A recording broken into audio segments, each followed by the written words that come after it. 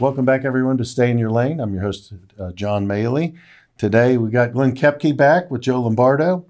Going to talk about some customer segmentation, but first, let's get through the intros. Glenn Koepke, let's see, how many years we've been together? About a couple years now, and always enjoy you. Madly skilled. Tell everybody what you're doing. Sounds good. So I'm kind of starting my own consulting and advisory firm. Been in supply chain and logistics for 20 plus years now.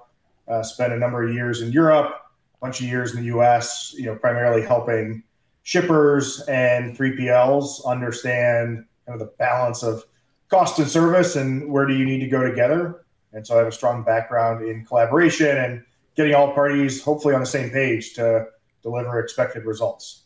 So looking forward to today's conversation, and thanks for having me on. I recognized your skill set pretty quickly. So you seem to get every seat at the table's perspective, which allows you to collaborate. I think a lot of that has to do with your historic background with multiple different companies. Been involved with 3PLs, you've been involved with shippers heavily, and you've been involved with technology companies. So definitely got, I would recognize a mad skill set for collaborating, communicating with many people in many different areas of the industry. But today, talking about customer segmentation, we're in a crazy market where, just about anything works, right? But you're not going to know if it really works until there's some market volatility. So how do you look at this from your perspective and what you've gathered over the years? I've been doing it 30. Joe, how many years have you been in the transportation industry? Oh, gosh. Over 40. Over 40. So 70, I'm 30. Glenn, how many are you? 21, I think, going on 22. All right. So we're in the 90s, almost a century of experience between the three of us. So that's pretty impressive. I can't believe somebody's kept me. Since like 2000, right? It's like dogs. There's a factor, I think, in supply chain of every year. It's like 20 life years. Yeah, you're right. I would agree with that statement totally. I think in the brokerage side that I'm in, I think the average person's lifespan is 2 years. We've defied some odds, but I think all three of us are definitely lifers in some particular fashion in transportation. Glenn, let's talk about that segmentation. What do you see? And Joe, feel free to jump in here because you've got the shipper experience with your Nestle background, your Namiska background, and all of your consulting work. Yeah, maybe I'll kind of start. I'm curious to get Joe's thoughts too. But I think when I think of my time talking with large, it actually doesn't even matter what size company or shipper it is. But from the largest to the large, to the mid-size to small size, one of the things that's out there is that people often treat every customer the same, which, as a consumer, that's really cool to hear. That's great to hear. But, I think the fact is there are customers that are critical to your business, to your longevity and your competitive differentiation. And on the flip side is you also have customers that are very transactional that are going to be there and whether you're there or not. And one of the things I've always asked is, well, when you think of your customers and your end customers, do you stack rank them against each other? What's a good customer to you? What's a bad customer to you? And what's one that maybe kind of swings both ways? And oftentimes in logistics and supply chain teams, people say, well, everyone's just as important as the next person. And unfortunately, especially in market downturns and the way transportation networks work, you've got to look at segmenting your customer base. Just flat out. Who are my critical customers that at 4 o'clock when things break, who am I going all hands on deck for? And who are the ones that can wait till Saturday, Sunday, Monday morning, or maybe just the next available truck? And the reason why it's important to start with that is it's kind of a waterfall effect as you work with your transportation providers as to what's going on. So, before we jump kind of next part of the waterfall of the transportation side, Joe, curious to get your thoughts on the end customer segmentation. How have you seen it play out and what's the pros and cons of doing it? The two things I always keep in mind is the cost to serve model and the customer profitability. When I first got into this business, you never heard those words, cost to serve. customer profitability. Like you said, every customer was the same. You get the order, you ship it out. If it's Walmart or if it's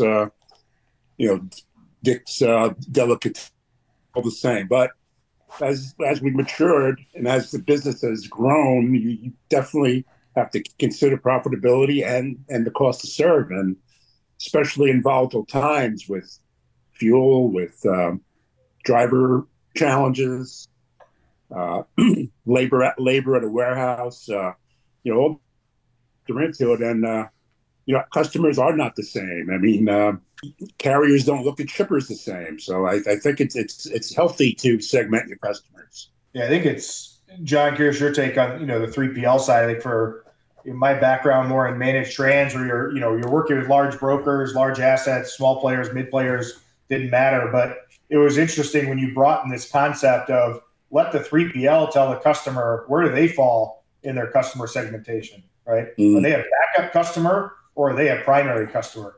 And I think we often talk about this term of like shipper of choice, being partner oriented, and those are just adjectives that just get thrown around way too loosely. But push come to shove, the customer segmentation is both ways, right? It's not just shipper to end customer; it is 3PL carrier to their shipper as well. So curious from your side how often this comes up in your business. Well, I think it comes up more as the market becomes more volatile. I mean, let's be honest. When the market is in retraction or compression state, which we are in now, it's not the focal point, but it's still there. But it's not I would say it's not a decision-making factor at the level it is when capacity is tight, right? So the more volatility, the more it becomes the rule of thumb. You have to understand, I wish and we want to take care of everybody equally. And that sounds wonderful.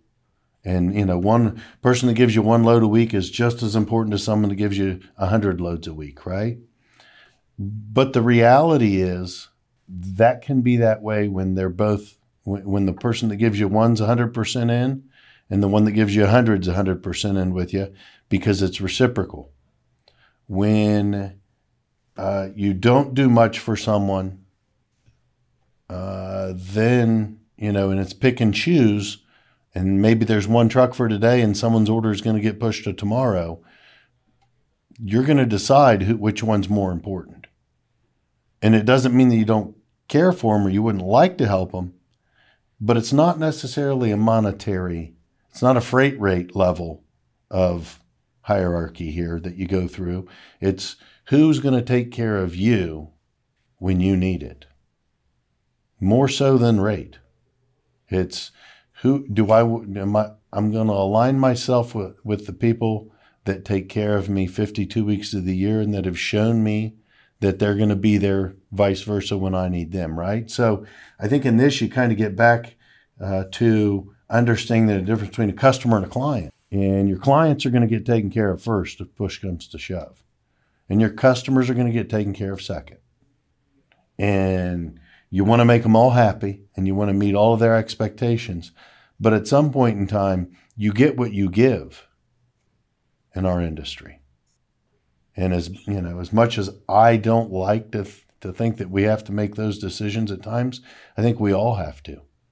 Sure. If you're a manufacturer or shipper and, everybody wants additional orders or more volume than what they are allotted, then it's going to be based on ease of doing business with them, their loyalty to you, the people, no matter what technology's in there, the people, the agreements, the longevity, the history, all of those things shape up where they stack when you rate them against each other. So as much as I would love to say that every order is just as equal as the next, in certain circumstances, you have to make decisions. And those are business decisions, not maybe monetary business decisions, but they're business decisions. So, I equate a lot of things to if you call Becky, let's say, Joe on Friday night and she's not available to go out with you. She said, sorry, I've already got plans. And then you call Amy a day and a half, 2 days later, and she knows that she was your second choice, right? I mean, the reality is you have to stack rank them. But if you're a hot commodity like Joe, then they're just lining up, right? Well, yeah, they just take numbers. I think he's got one of those little red things you pull the number ticket off of, and number 72, 73. That's right. Keep going through it, Joe. John, the way you described one of the research projects I did probably 10 years ago during my TMC Robinson days with MIT, we looked at, what makes a high-performing carrier with a shipper, right? There's all this data that's out there. And actually what we found is it was not necessarily the size of the prize, whether, transactions or revenue or lane profitability. It ultimately came down to consistency of a lane. So, Correct. If I give a lane every Monday, one time for 52 weeks a year, that will get serviced a heck of a lot more than, that one lane that one day is five times, the next time it's 2, the next time it's 20, right? So when you think of the 3PL and carrier perspective, ultimately, I think the secret sauce is, as a shipper, is how do you find balance with consistency in allocation and make sure that there is appropriate time to plan, right? I think it's any of us that have kids, and I think in my life it's all sports and school activities. It's like, gosh, as long as it's week to week the same stuff, my wife and I have a plan.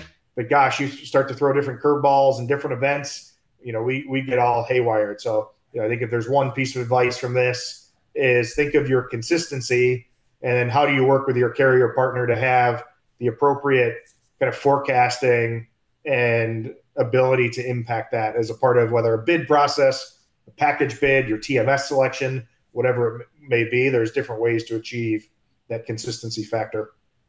Sure. I would agree with the information you have shared with us from a consistency of lane volume or consistency. I think we're all people that crave, need, and desire consistency aside of the business side. And then when we get it from a business side, you can count on it, right? And then that is what supports the relationships that are healthy that you can count on. I will challenge and say I've had clients that were wonderful to work with that didn't have consistency, but they were so consistent in how they operated, they also met that same criteria. Does that make sense, Glenn? It does. Yeah. My comment is like from a physical transportation network, like when you think of asset movement, right, in assigning trucks, there's, I think from a 3PL perspective, for sure that makes it easy. My comment is like specific to like, physical assets moving. So 3PL working with their underlying carriers and so on. It's those shippers that were giving that set frequency made it a heck of a lot easier to serve. And the data showed it, right? When you looked at on-time pick, on-time drop, it clearly showed up as those were the highest performers. I would agree with that. I think consistency breeds that and then allows you to build. So if you're on my side as a 3PL, you don't want to be chasing all the time. You want consistency. And when you get utilized by a shipper in a chasing role where there's no consistency, then you're going to put 10 times more work in the same amount of freight. And then it becomes more expensive. Continue watching on the next episode of the Stay in Your Lane podcast.